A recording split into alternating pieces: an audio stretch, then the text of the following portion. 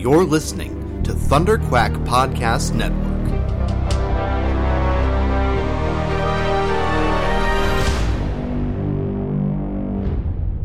Hello, Riverdale gang! This is your host, Ryan, coming at you from a quiet corner of the Edmonton International Airport, because I forgot to record this before flying today. Our episode today starts off with the second half of my chat with my friend Nathaniel Vass, who did some lighting on Riverdale, as this is one of the episodes he worked on. So we're going to jump into that, and then return to your regularly scheduled programming with myself and Chloe for a watch-along. Hey gang, I'm back with another Riverdale gang guest. Once again, we have local filmmaker Nathaniel Vass, who was a crew in lighting. Grip? You weren't Grip. I was a lighting technician. Lighting technician on a couple of our favorite episodes and shots, including some of today's episode. A very signature scene that you quoted to me at length again before I ever watched the show, and have never actually watched the product of. No, I've never seen an episode of Riverdale. I've never seen a second of Riverdale. Well, you've seen many seconds, just not through a camera right, that's true. Or television. And I want to, especially because you don't know this scene, I want to hear a little bit more about Jughead's weirdo speech from a place of complete ignorance, but having seen it go down and having lit it. So this was my first day on the Riverdale set. I only worked on it for about a week that season. Mm-hmm. So I show up, and it's Jughead doing this line, which is, "You're a cheerleader, goddammit! You're the perfect girl next door, and I'm a damaged loner outcast from the wrong side of the tracks. It'll never work!" And that was my first impression for what Riverdale was going to be, because nothing was out yet. Like, that's a pretty signature impression. Like, I don't know that you could have picked a more memeable moment to step in, or like, iconic and lasting moments of, like, season 1 shark jumping as far as text goes, but in a way that somehow worked. Yeah. I mean, at first I was like, why is Jughead dating Betty? Valid question. I thought Jughead was asexual. Valid question. Wasn't that, like, a big part of... All right. Also, he's reading his character description. His line is just his character. What? It was like, Jughead, 18, damaged loner outcast from the wrong side of the tracks. Right. It was written. This isn't Cole being completely noob. But it was written. Got it. That's a great first impression. I'm not surprised you haven't actually watched the show yet. We're going to fix that one of these days. I hope so. Possibly in binge this summer or something. But, that's a great first impression. Any other signature moments or thoughts from your time on season 1? Any other moments or scenes that you got to see jump out as signature Riverdale or gave you a really weird impression? Nothing on set, or nothing scene-wise that I can think of. A whole bunch of gossip that I'm not allowed to share, so I'll tease you with that. Always. But yeah, I know some things. Take me out for a drink one day, I'll tell you all about it. And we continue to be a solid 1 or 2 degrees removed from the entire Riverdale cast. Thank you, Nate. Back to me and Chloe. Hi, gang! Hello, gang! It is a sunny Sunday here in Vancouver, Canada. July something or other. Yeah.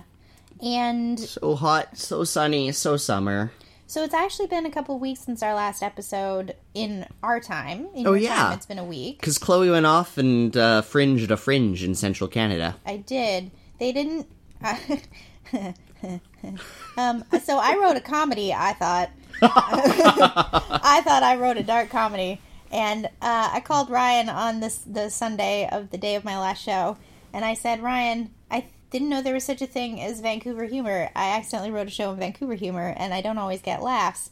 And Ryan was like, it didn't occur to me that you didn't know that you'd done that.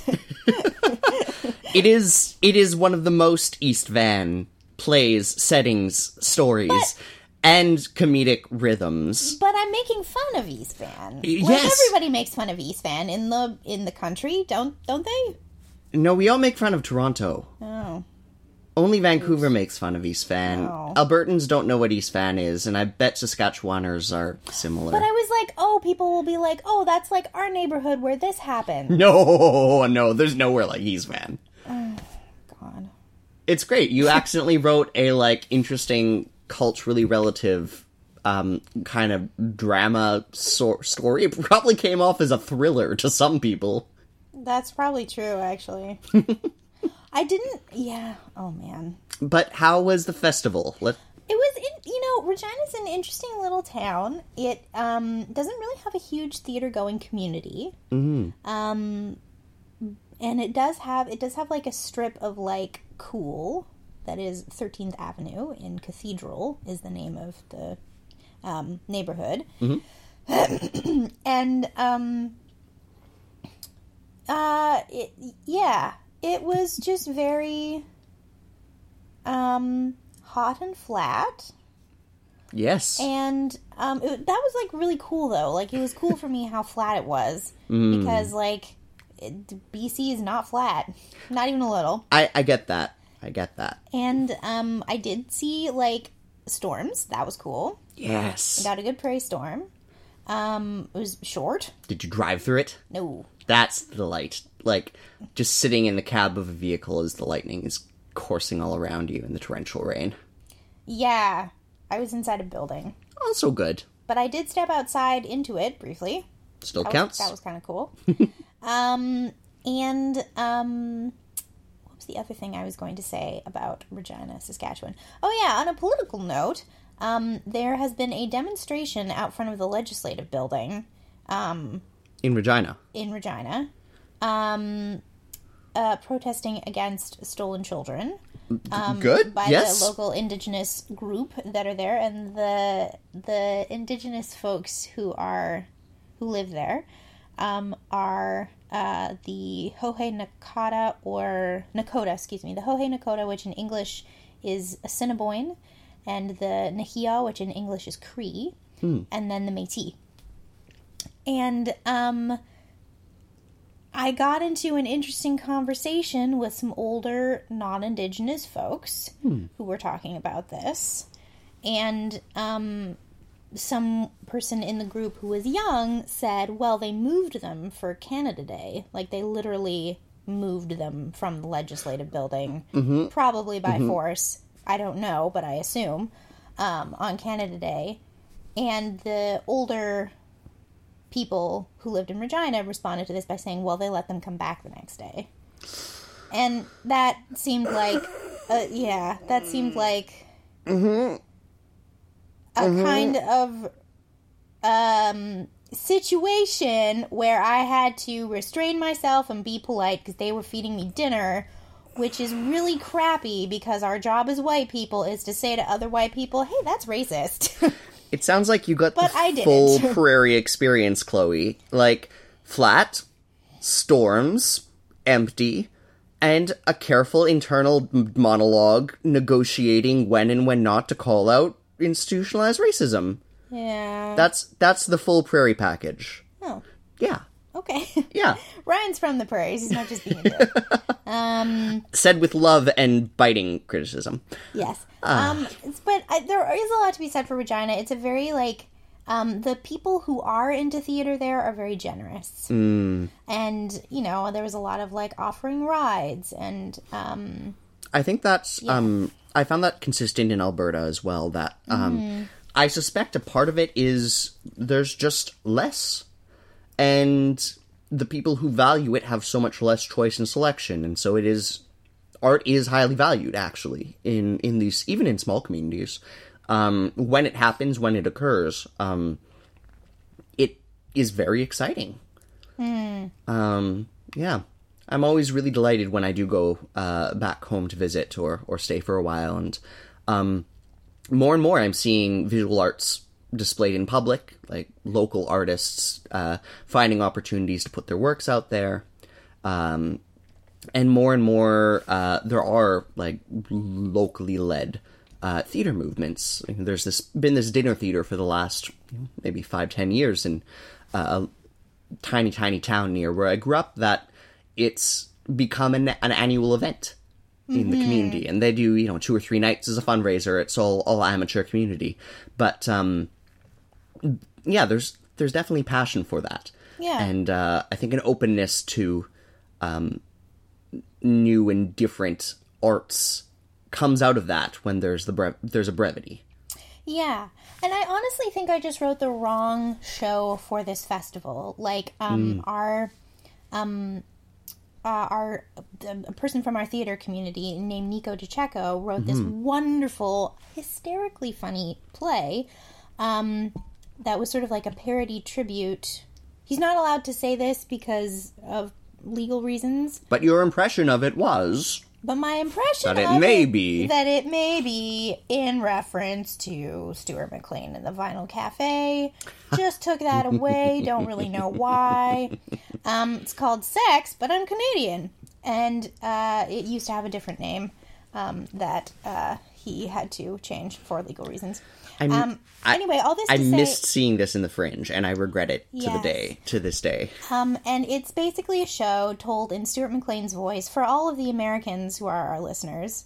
Stuart McLean is like an Anglo-Canadian phenomenon who tells stories in this... I can't do the voice, but it's like very like homey, Canadian, funny stories with a little bit of sass. That really subtle, like, Eastern Canada small city accent. I also have no ability to copy it. But he parodies the characters from the Vinyl Cafe. And it's about a couple learning BDSM about 20 years into their marriage. So Vinyl Cafe is this deep Canadiana that ran for years until Stuart McLean passed away last year. Yeah. That is It's the super wholesome nuclear family, small town Canadian anecdotes and stories and comedy. It's so trope and so classically wholesome in that 1950s vibe, but with a light, goofy, irreverent, progressive flair to it. Yeah. So slapping sex into that is hilarious. Oh my god, it was so that show did very well. It was so funny. It was so funny. And then there was another show, a pair of Canadians from Montreal who live in Argentina. They're professional dancers in Argentina. Very cool. And they did this beautiful, beautiful dance show that was a combination of tango and ballet. Cool. The female dancer of this couple, they're a heterosexual couple, did tango on point, basically, with her partner. Holy crap. It was magical. Whoa. Like, it was just pure magic. So if you live in, and I think they're doing like a fringe festival circuit. I'm praying that they come to Vancouver. Right. But if you are in a city, a Canadian city, that gets a fringe festival, look up and see if Pointe, Tango, their show Parados, Para space DOS, is coming to your city, and please go see it. And they sell calendars at the end, and the reason they sell calendars at the end, the calendars look really beautiful. I didn't buy one, but if you can support them, buy one of their calendars, because the calendars go directly to funding new point shoes, because every show a pair of point shoes gets trashed and they need to buy new ones. Wow. So, yes. Oh so, my. like, it's something like 7 calendars, $20 a pop, right, equals a new pair of point shoes. Right. So please go and support them. It was a beautiful show. Like, I almost cried. Like, it was really gorgeous. Anyway, so that was my experience. And that show did well because it was just so, like, mesmerizing. Striking and so original and uncommon. Yeah. Anyway. Wonderful. Yeah. So that's Regina. That was Regina. How's your life been? Chilling. Summer. Yeah. I wound up stage managing a show since we've last talked, mainly because I had downtime and got bored, and Ryan's bad at that. So it was like, sure, I'll take this job. So did that since I last talked to you. Just finished that last night. Very drowsy this morning. It's not just any gig. It's a paid gig to make art. Yeah. So that's cool. Like actual legal hourly wages if I average out all the hours I spent. That's rare. That is super rare. So that was refreshing. Yeah. Yeah. And I was working with acting students, which was really, really nice as well. Not only because they are still real keen and willing to do things like move sets repeatedly, quite happily, unlike all of us older jaded artists, but also because there really was an educational component that I love. I love working with younger and upcoming artists. I like talking about long, rambly art stories, you might have noticed. It's a thing I enjoy. It's a good thing. We love you for it. Yay. This week on Riverdale. Oh, yeah. What's this podcast about? So Riverdale. I've been talking a lot about Riverdale, actually, in the last couple of days, because people have been trying to make plans with me, and I've been going, no, I'm recording my podcast on Sunday. Yes. And I was actually just telling Simon about this, and he asked, what are you watching now? Well, we're watching it again. All right. Yeah. I had a really wonderful exchange with Simon over Instagram last night. But anyway, not important. Simon's been on the show. I forgot. Yeah. Which is why I reference him by name and not just with a friend. Yeah. So, Riverdale. Oh, yeah. So what I find interesting about talking about my podcast and talking about the show is that people are so drawn to these characters, these childhood characters that they, like, read a lot about as kids. And I think probably the show has been polarizing for some people who, like, really love the comics and, like, find the show a bit overwhelming. Yep. But, I just, like, something I was reflecting on is, like a very diverse set of people I've spoken to this week. Like, I mean diverse, like, in terms of, like, socioeconomic status, race, like, sexuality. This week when I've said, oh, I'm doing the Riverdale Gang podcast, they've gone, oh, I loved those comics. Is that show good? What's your podcast about? And I go like, whoa. Well, and then I give them the spiel about how we approach this show, because we do love it, but we have things to say about it. Critical love. And, which is the best kind of love, let's be honest. Well, maybe not from parents, but yes, for a television show. I think that critiquing love from parents can be good. Like, my parents assisted me in becoming a better writer by being like, that poem wasn't your greatest. Okay. Fair. I had a mom who doesn't know how to critique me, I think. Oh, fair. Not in a that she was bad at it, in a that, like, she wears very wonderfully pink tinted goggles. Loving and supporting. Gotcha. Sorry, I didn't mean to just elbow you in the head then. That's all right. Yeah. The podcast. You were talking to people about the podcast. Yeah. And, yeah. It just struck me this week, like, oh, like, these characters really were, like, like, a big deal for people. Yeah, they mean a lot. And... Yeah. Intergenerationally, and I read them. I was just saying to Ryan actually before we started the podcast that I found some of my Archie comics when I was cleaning out my childhood books recently, and I kept them. And yeah, I don't know. Like, I just find that really interesting. I always find it interesting when people are drawn to particular characters. Yeah, intergenerationally, and also like. Across intersections maybe of like race and sexuality and socioeconomic status and so on. I mean, there's... like, not just when I say I like and in addition to race, also like background. Like, yeah, people from very different lives, worlds, growing up experiences, family structures. Yeah, I mean, it was a constant in my community, right? It was a norm and a grocery store shelf everywhere thing, right? Sometimes I still see them, actually. Yeah, of course, they're still out there and being published quite successfully, and sometimes I still buy them. Like, one year, for our... my high school friends and I generally meet up once a year or so, and usually do either a Secret Santa or something, but one year we did...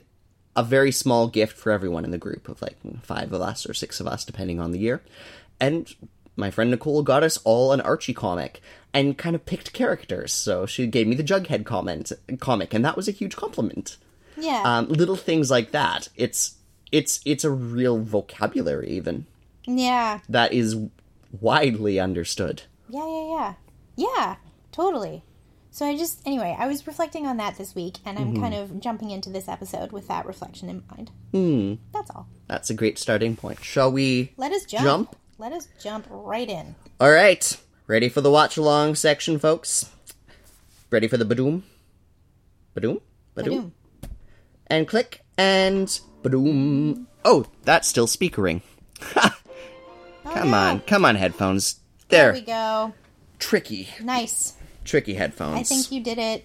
Just in time? Yes, just in time. Well, we'll find out. We'll find out in post, won't we? We will. In the meanwhile, I kissed Fred Andrews. Sorry, I just coughed. So last episode, the big old Veronica rebellion. I loved Veronica's rebellion last episode. It's a great tone to come in to her and Hermione's negotiations this episode, as they supporting character it up. Yeah. Oh, and that Jason jacket. And yeah. I always kind of forget FP's like really unfortunate violent actions in season 1. Yeah. The Stepfords. Yes. I mean, I do believe that the father-husband in all Stepford situations is a serial killer, secretly. Can we turn the volume down ever so slightly? Of course. Thank you. I'm really liking this opening sequence, and they're doing something very visually interesting here that I can't quite put my finger on. But it's super crisp, this montage. Yeah. Yeah. And, like, I just find it I find it interesting how teen pregnancy is presented on screen. And one thing I do like about Riverdale is that, like, I don't agree with, like, the choices these kids are making. If I'd found out I was pregnant at Polly's age, I probably would have had an abortion. Would not have, like, decided to marry my boyfriend. Live on a cult farm. But I do like that the teenagers have agency in this show and, like, make it so that they have agency. I do like that a lot. It stands out, especially in a plot line where, you know, the antagonism is the removal of their agency, right? Like, sending Polly to the nun camp was the entry-level barrier to this, right? That was our introductory barrier. Then they dealt with it, and Polly has done what Polly wants since, through the whole series. Yeah. I'm distracted by the plot. Yes, all the drugs before Jingle Jangle. All the drugs before Jingle Jangle. Yeah. Rings. Oh, right, that plot point. Yeah. Hermione doing the good mom thing here. I know, but, like, how? This is so illegal. Like, where are her parents? Where's her lawyer? What is Hermione Lodge doing? You know... Why are these two other teenagers present? Like... This is problematic, but not actually illegal. Oh, really? Oh, okay, I take it back then. Never mind. Don't think it's illegal for the police to, you know, talk to a minor. There was a sound effect that they use in Harry Potter for the Death Eaters, and I expected a Death Eater just now. It didn't happen. Is other people war as hell? Hell is other people. Nice reference. Stock sounds. Once you dig in, you can't unhear it. Yes. It's like the Wilhelm yell. Yep, the Wilhelm scream takes you right out. Yeah. I like that they acknowledge that they're, like, gross, grody teenage boys in this, right? It's such a, like, bro moment, like, dad and the boys, like, open a window, guys, like, come on, but, I forgive them. Yep. It's fun. It's an aspect, I think, that is often missed. You know, it's either these children are young and gross and pubescent, or these youthful adults are sexy and savvy and stylish. And seeing a little bit of both in a growing up story, in a growing up age and era, is nice. It's like they're not forgetting that these are still kids, but even as they focus on their wild escapades. Why is that a hard word? Vanity flair.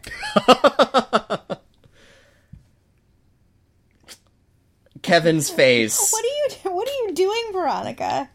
Making Kevin's day is what she's doing with that brag. Elton John's party. It was a good moment. By her own parents. Yeah. Mm-hmm. Yes, Betty, but that's... Your parents are not ideal in this situation, Betty. Oh my gosh, Veronica would do so well. Boyfriend, everyone says, but it's just a word that starts with the letter B. Where would Veronica do well? Yes. What's the rest of that Veronica thought? Would do so well marrying into a waspy family. Oh, yes, she would, until racism. I need you and you right now. That was like so threatening. Both Ryan and I went silent. Yep. It was a power mom moment. And I loved Veronica's me moment. This is like so awful. Mm-hmm. This is like working class in the gut awful, and it upsets me. Yep. This is a real mess of a problem. 2 years work starting, but he's gonna die though. Spoiler. Well, that crew gets what they get from that deal, don't they? Yeah. We never hear about that. Of course not. No. I mean, Hiding it's all Polly about at Fred. Pembroke. Yes. I mean, Insane Asylum is a dramatic statement for what that was, but anyway. Ooh. Barbed. I like when... Words. What about Barb? Where's Barb? I said barbed. Oh, I thought Ethel appeared on screen and I missed her. Yeah. See, agency. It's up to Polly. It is up to Polly. Mm-hmm. And it's up to these freshmen... Yeah. Students, children, to defend that right. Yeah. But yeah. Like a normal grandmother. I feel like grandmother was the below word in that. Oh, yeah, possibly. Just a little bit. Oh, Veronica's face game. Is that fresh sliced pizza that he's carrying? Oh, it might be. Props people bored that day, or... Yeah. Bored, lazy, or rushed? Use some slices. Who says that? American accent writers? I don't know. I definitely don't. Maybe it's a regional dialect. An offer they could refuse, but like actually. That feels like sketchy on many layers, right? Like, I appreciate the day call-ness of construction in the industry, but it does seem... It seems a little surprising to me that people would walk off on the day from someone like Fred Andrews, given his community reputation, given, like, he's been held up as sort of this stable, established company. But, plot is plot is plot. I'm distracted by the plot. Like, this is such an important conversation to have with your kids. Yeah. And it's so awesome that it's in a youth television show. The whole talking about the economic problems with your kids. Yeah. Oh and my god. Talking about it honestly. Yeah. I've seen that literally kill people in my immediate circle. Anyway. I got grim. I don't think that is a fresh sliced pizza box. One of the things I love about Riverdale is how long it takes us to get to the opening title. Yep. It's all I just think opening that's title. great. It's something I appreciate about, I think, Netflix producing in general, is the ability to establish your own show conventions a little bit more, because you're not, like, I'm sure they re-edit it for the TV a little bit, but they do seem to play around a bit with length, structure, pacing. Sure. I like how they both sort of scrambled to cover themselves about Cheryl being there. I feel like Cheryl was not on the guest list until that moment. I love how Hermione's like, I'm gonna handle this. With my daughter, the one I actually have some influence over, I hope and think. Emma Cooper's in a pre-war apartment, which is enormous. Yep. Pre-war. Pre-war. Like, do you mean antebellum by aesthetic here, Miss No, yeah. Ugh. Oh boy. Plot, plot, plot, plot, plot, plot, plot. Yes. This is the season, I think, where Veronica almost looks at the camera and delivers the line, "The plot thickens." I think that happens in the episode that has Jughead's birthday in it. I'm really excited for that. Ah, I forgot about that office moment. We're getting there, what, next or the one after? Maybe. That's in this season, right? Yes. Yeah. I think so. I think so. Maybe it's not. Maybe it's in the next season. Oh, when does Joaquin happen? Oh, Joaquin is happening, yes. Okay. Joaquin gets banished, eventually. Right at the end of the season, right? Nothing personal. I wear a wig. Oh, and while we're talking about Joaquin, Joaquin is back in season 3. I know, you mentioned that. I'm really excited. Me too. I'm sorry that was an unwarned spoiler. I got excited. Especially if he appears as a love interest again. Yeah. Because Kevin could use some stability other than the Woods. The Woods are not a stable monogamous partner. And you don't have to do stable and monogamous, but boy deserves more than a quickie in the woods.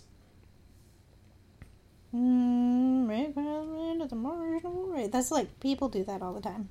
It's a great plan. Thank you. Pompous ass. Clifford Blossom always stood out in this show to me as not quite belonging. Like, not in a bad way, but in a so clearly evil way. Like, he reads as so much more of a grounded, real antagonist, stripped straight out of a different TV show in a lot of ways. Yeah. You know, he's dressed up in this over-the-top finery, in this over-the-top New England caricature. It's the moment where he pulls off his wig, coming in, not this episode, but again, in a couple episodes, where he really transforms into just this monster person. Not because of baldness or anything, but because he takes off these dressings of the Riverdale extremeness, this caricaturism, and becomes something much more real and dangerous. Oh, this is so nice. It really is, as is this aesthetic. Also, I love that Hermione is wearing like Skinny black jeans, no, just like slick leather jacket. They're like roughing it heels. They've got like tweed on them, you know. Got it. Yes. Oh. Yay! Look at these well-behaved teens saving the day. We're bruiser studs. Rude. Yeah. Aw, and everyone's so pleased. This is so nice. Mm-hmm. Good things happening, everything not falling apart. Also, and like Kevin loves the shoes. Her secret mob plot also not falling apart in this moment. Again, I wonder how much they knew. I like that she just tries to fix this. This feels like Hermione with no ulterior motive. Yeah. Right? I also like that Hermione asked Polly what she wanted and then asked Alice what she wanted. Like, it's... Yeah. It's like she's facilitating a conversation. Yeah, it's a good dimension for Hermione's character, especially given how much stuff how much she's in a corner in the second season. Yes. This is like her when she's not in a corner. Yeah, I mean, she's in a very different corner, but she's blossoming in it. She's growing in it. Really wonderfully, right? We did it. Yeah. I forget that Hermione was a small town kid here too, right? That's an aspect and nuance that I lose sometimes. Remembering that, yeah, Hermione and Alice probably have history. What that history is, we don't really know. But yeah, Kevin. We all that's what you mean. Hello, Jughead in he's in a tank not top. that unbuff. He's buff enough for CW TV. Yeah, he's like lean runner muscle, I would say. Yeah. In this little fan service of a shot. Yeah. The construction worker looks special.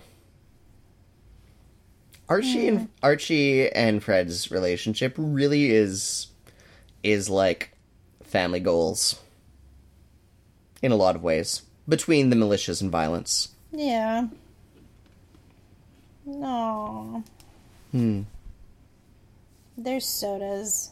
Where did he put his phone? That's a fair point. Like, where would he have put it? Also, this is awful. Yeah. Yeah, this random sabotage and violence. I love that this actor is really good at, like, showing fear without it getting, like, theatrical. Mm-hmm. Like, it's very good film acting fear. And that, like, that moment where he flinches when the spark goes off, that was, like, very real. Yeah. I was impressed by that.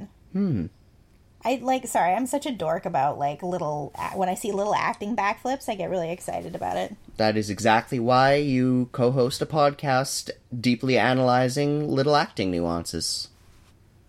I would say. Yeah, sorry, I got distracted by Moose again. Yeah. He's cute, too. They're all so good looking on this show. It's the CW. Yeah, I know. Everyone's good looking on television, also. Literally everyone.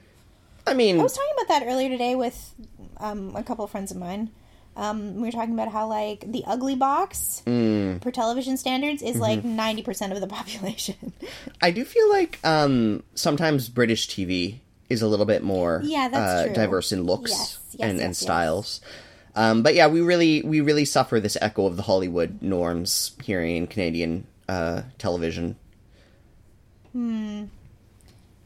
Oh, Jughead's going, shut up, shut up, shut up, shut up, shut up, shut up, shut up. As Archie implicates his family? Yeah. Is Archie not super aware of what's happening here? Yeah. It's really, it's so much, it's more interesting watching these foundational conflicts, knowing how much this escalates, and seeing the escalation, especially from, like, dumb, obvious Archie. Who, you know, oh, it's a gang, what if it's the gang? Whereas we now know there's multiple gangs, there's the Ghoulies, there's a lot of other stuff going on in Riverdale. To see the, you know, just how ignorant that snap assumption from Archie is, maybe. Veronica's like, this is so cute, I want to put this on Instagram. One thing I do... Oh no! Is she gonna die in season 3 and then Betty's gonna have to raise children? Did I guess it? I mean, I'm here for that. Oh my goodness. I forgot about that plot point. Sorry. You did. You ripped my earphones right out with your enthusiasm, and I can't hear what Val's saying. She has so few lines, Chloe. I need them all. There we go. I'm back. Poor Moose. Is he okay? Well, he's okay now. Keep watching, gang. Yeah.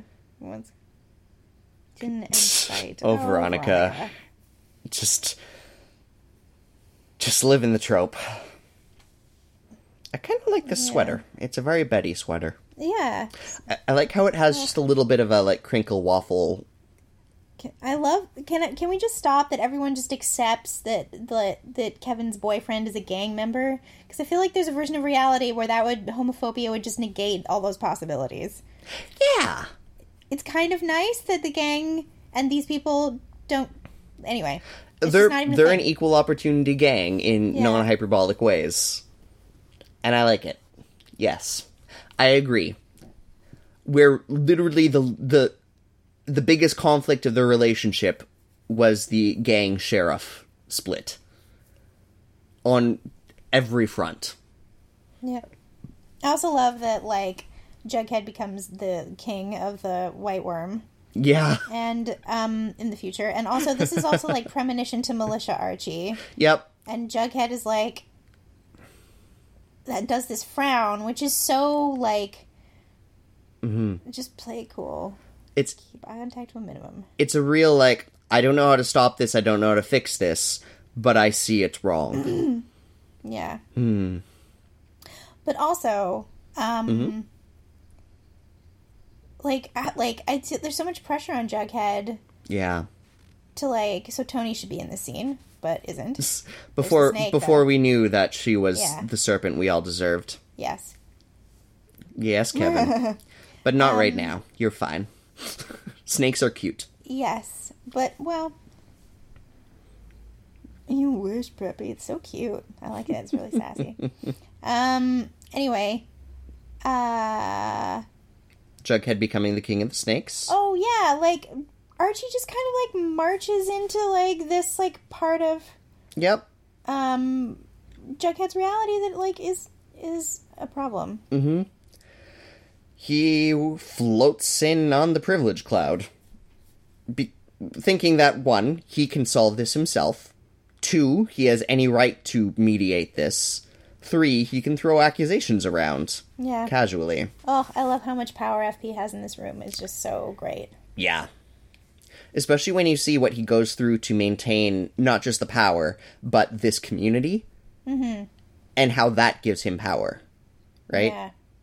Like, he's a rare leader, faction leader. Yeah, I love Kevin's actually running. Like that. Of course he is.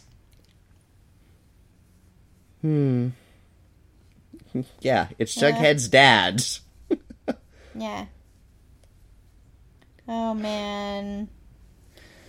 Oh, man. Oh, man. Archie just has no idea how Archie, insulting. Shut up! Yep. Archie. I'm just saying something. Yeah. Oh, man. The more hindsight, the harsher this gets, and the, like, more ignorant Archie feels. Oh, man, look at Fred Andrews looking real pissed. Mm-hmm. Dadding it up, good. Whoa. Good dad coordination. Get in the truck, Archie. Ooh, I like... Oh, man. Skeet Ulrich is a wonderful actor. Yeah, he's a favorite on this show. Oh, so is Luke Perry. And when they do stuff together, it's great. Yeah. Here's Jughead. The Hot Dad Brigade. Obediently carrying... Macaroon tower? Yes. Of some sorts? It's a tea cake display situation. I really liked how awkwardly clumsy he sort of felt and was in that situation. Totally on my bucket list. Anyway, sorry. I got distracted by the lines. Yes. And, like, how... Like Betty's spectacular, perfect party host look. House. This is a cool cover, actually, on the music note. Yeah. Since we both started singing along. Yeah. Oh, look at that! I'm pretty sure that baby shower sign. I saw that on sale on Commercial Drive. Aww. Machinamic. Aww. Mm-hmm. See, Alice knows when Hal isn't busy being a distraction. Being Hal. And Cheryl. Oh my god. Oh, right, they brought Nana. I love every moment Nana is on screen. Oh, boy. Nana Blossom is, so not kidding. This is a hell of a skirt Cheryl's wearing, as a side note. Mm-hmm. Let me begin with an apology. Please do. Yes, do it Penelope. some more. Not you. Oh, I'm so good at... Oh my goodness, she's wearing a black rose. She's already wearing the black gloves. Yes, and a black rose. Yeah. Penelope is so hyperbolically evil. In the evil league of evil. I don't, he's in a... Hmm? I don't think he ever stopped being a serpent. He's literally the king of them. Yeah. Yeah. I can see how the whole, survival, coping with alcoholism and the dissolution of your family, you might lay low on the serpent thing. There's also the question of when did FP become the head of the serpents, right? I've always assumed it was between his fallout with Fred and now. That's what, a 15 year stretch or so? By the way, I think that you can hear the dialogue. Look, listen, you can hear it. So? But won't it show up there? No. Okay, I'm having an audio confusion moment, sorry. How sensitive do you think this mic is, Chloe? It's twins. Oh, right. That was... This is occultism at a Muslim. Right. And Nana's totally right. I know, and Nana totally has to be right. That's a very silly looking mobile, but okay. The fluffy sheep one?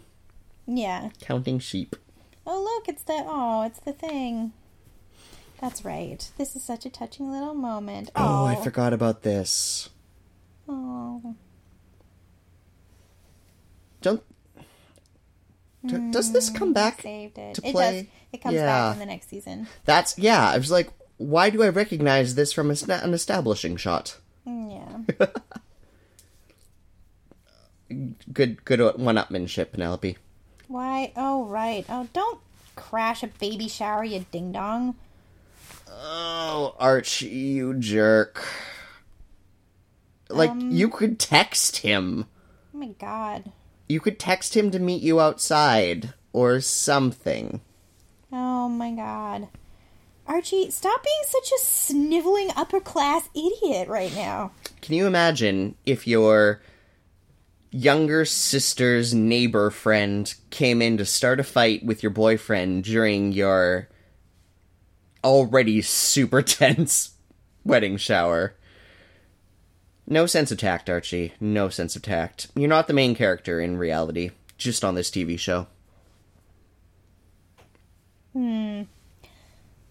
Thornhill's gates will always be open. Oh my god. Until Cheryl burns them down. Is so, like... Oh my god. Oh my god. This is, like, actually what family dinners can be like in waspy families. Some pariah. Like, privilege wars? Yeah, just like little privilege wars. Fascinating. You're ashamed. Ooh. Or Hermione's going like, ugh. Yeah.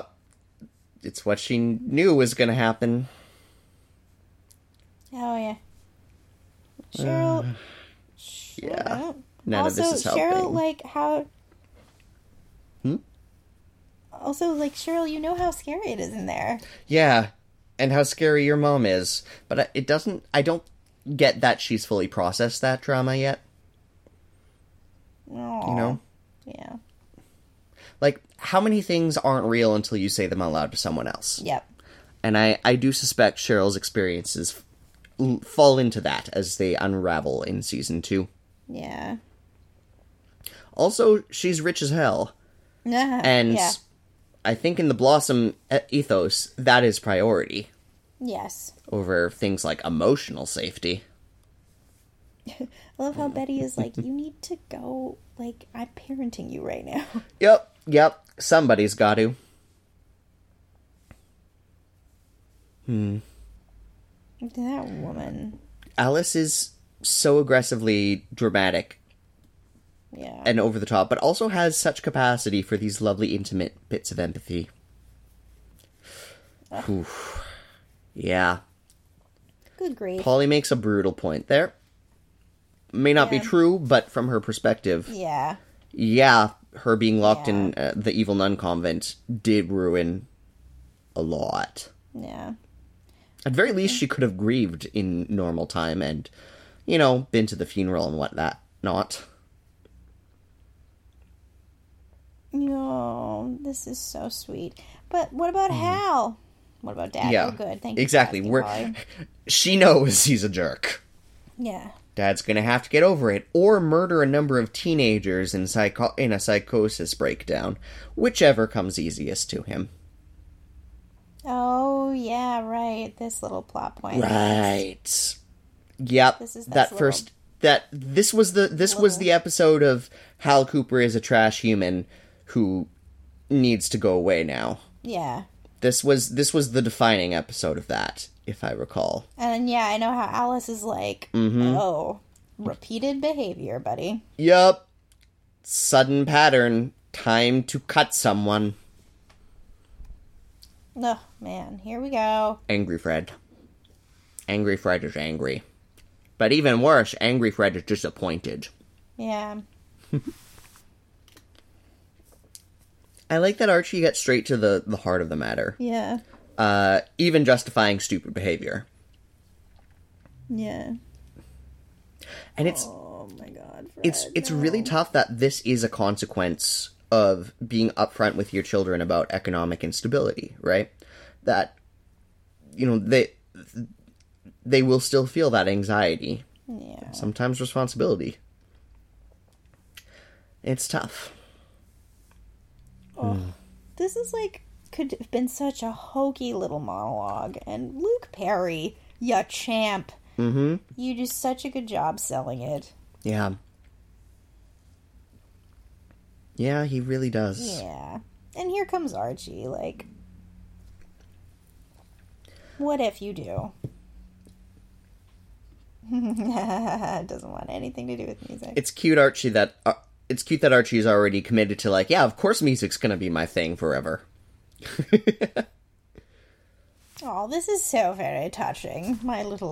It really is. My little jaded heart is glowing at the edges slightly. I also empathize immensely with this moment in if I have a child who decides to be a farmer one day, hell yes. That's cool. Yeah, it is neat. It is neat. And a thing where blue collar parents supporting artistic kids. Yeah. Doesn't have to be a one-way thing, right?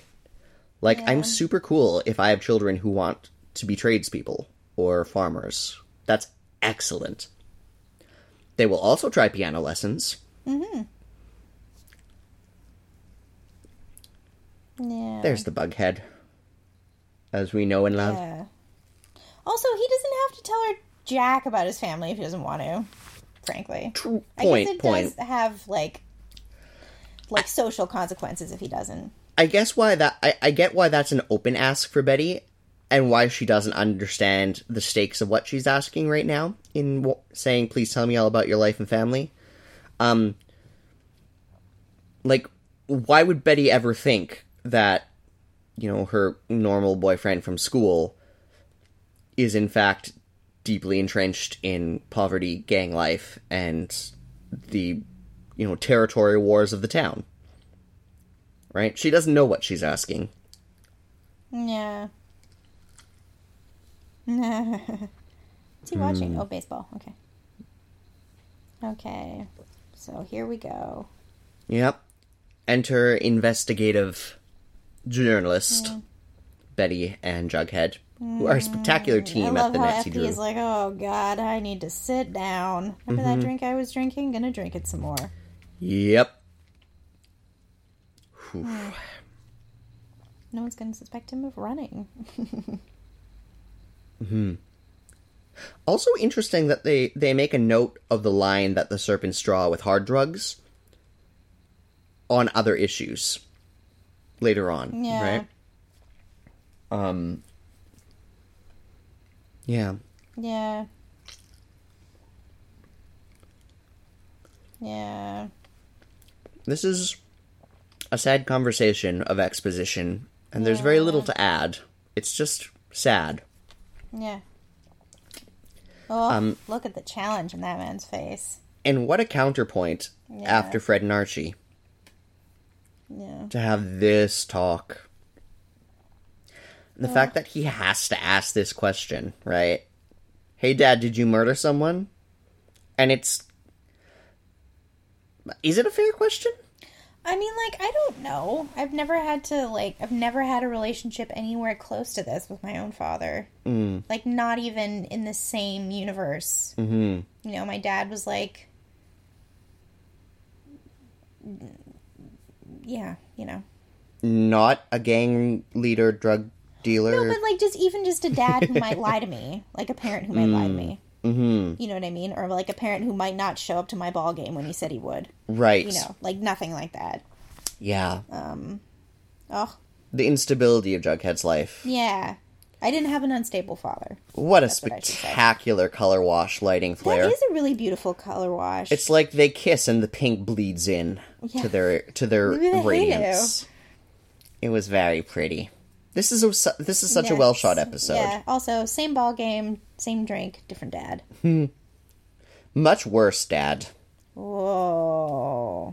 Yep. Angry Alice is a thing I like. Oh. Speaking her own story. Mm-hmm. Yep. Oh.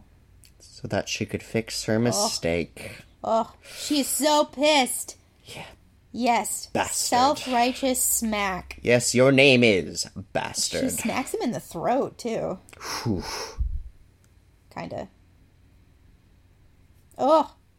I didn't want to involve you because you're hysterical and you're a woman. Like, why would you ever? I knew that you'd overreact.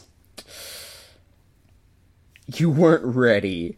That's totally your call. Yeah. Gosh, Hal Cooper. I'm glad you're gone. Yeah. I hope he's properly gone. I don't know. I desperately hope they... Oh, man, what if he and Archie end up in the same prison? Too much. No, actually, that could be interesting. Ooh.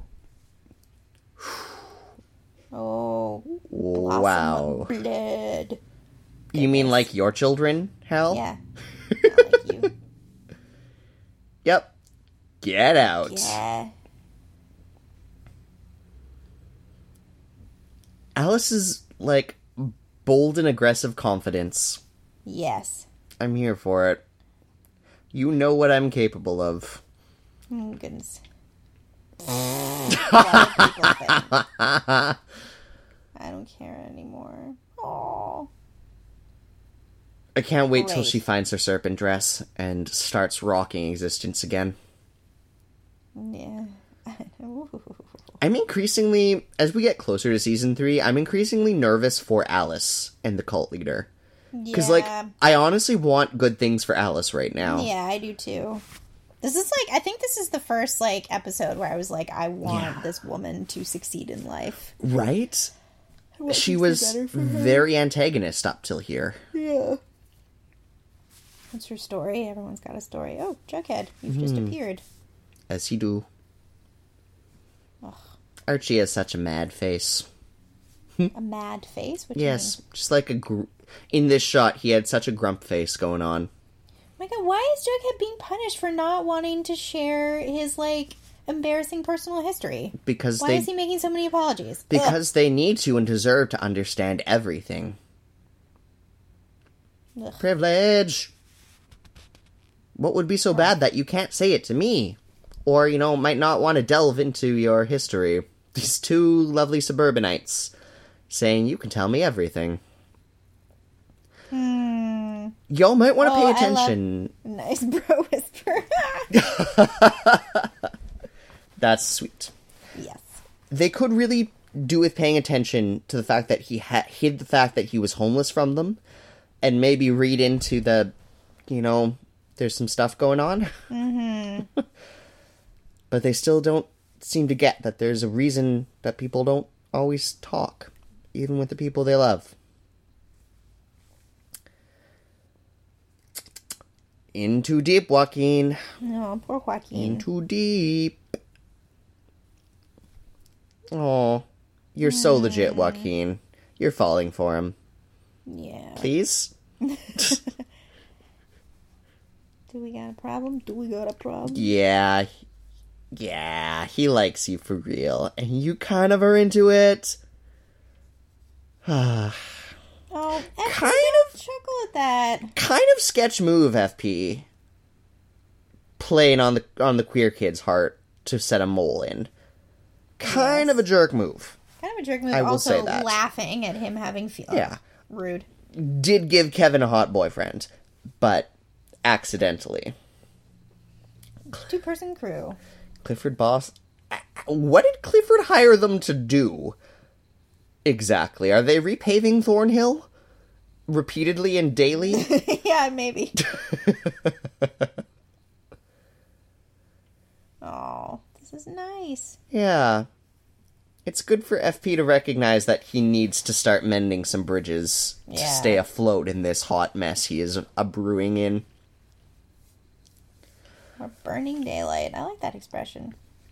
And I like that Fred, like, doesn't draw hard lines here. Yeah. Your man's crew. Oh, goodness. Oh. I like that he gives this to Hermione. Yeah. Because he knows she'll get it. Right? Yeah. Fred would have morals. Hermione Montreal. knows this game. Scary Montreal. This is the beginning of the The whispers. Papa Poutine. Oh boy. Oh boy. Who ratted you out? Hermione Veronica? plot. What? I don't remember. No, I don't think it was. Well, this is episode 8. We have 9, 10, 11, 12, 13. 5 more episodes after this. Yeah. We'll find out and be reminded who ratted Hermione out. Oh yeah, she doesn't come home though, right? I just remembered. Doesn't she go to the... She goes Yeah, to the she Blossoms? Ugh, why would Yeah. you do that, Polly? I mean, Hal Cooper. But Oh, Hal's right, not there. she's kicked out. He's kicked out. I don't know. This is a cover of something, I think. Yeah. Isn't she, like, investigating them into his death? No, I meant the song as a cover. I think. Oh, yes. But I think she's also that doing too. that. Yeah. Which is bold. Which is very Cooper of her. In the Yeah. Betty and Alice way, not the Hal way. Yes. Hmm. Ugh. God.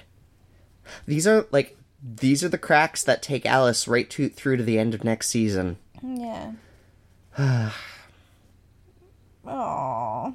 So many good shots of, Yeah. like, parents being deeply destroyed Yeah. by circumstances. Yeah. This show does parent-child relationships so well and so diversely and does. dynamically. Yeah, I agree. I think it does. It always read to me as something of a bridging of the 1950s Archie. The parents in a lot of ways echo the conflicts and privileges and history of, that original era of Riverdale, I think. Mm-hmm. Not in their current expression, but, where they started. They all left, became ridiculous adults Yeah. in this ridiculous hyperbolic world. Riverdale sometimes feels like next-gen Archie in a lot of ways, to me. Oh, yeah? But the fact that they never, they don't say that or make it a thing, Yeah. because, the next generation, unless you're Star Trek, tends to be a pretty ridiculous trope. Yeah. Yeah. That was an episode. That was an episode. That's a good episode. It was an episode with a lot of heavy emotional beats that drew me in and also, drew me out of the podcasting. Yeah. Because this... Absolutely. That was a very watch-along and feel episode. Yeah, I agree. I think it was. Yeah, a lot happens in that episode. That's So much another setup. One. What was the other episode where we were like, oh, this is the episode where Riverdale, becomes itself? Was that episode 4? Yeah.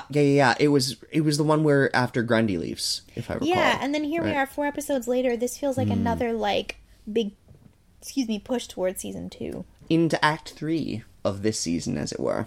Yeah, because we're in episode 9, and there's only 13 episodes Yeah, I think this season. I think it starts to roll towards denouement at this point, Yeah. right? I mean, we've got the big plot pieces that lead us to the final unpuzzling. Uh-huh. The jacket, Polly and Thornhill, the Cooper Blossom blood feud Yeah. is being layered and nuanced and repeated. Yeah. Okay. Come together. Cool. I don't know the reference Which one? that is the title of the next episode. La Grande Illusion? La Grande Illusion. I do not know either. Well, maybe that's something we could Google in our 5-minute break. Yeah, that's a good plan. Shall we take our 5-minute break, Chloe? Yes, a week break for you, Riverdale gang, but a 5-minute break for us.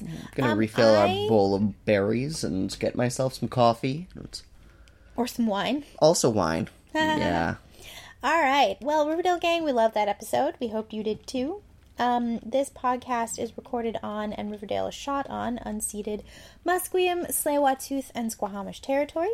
Super special thanks to Thunderquack, to Mike and the whole team, and to you, gang, for hanging around and spending some of your summer with us. Yeah. Also Patreon.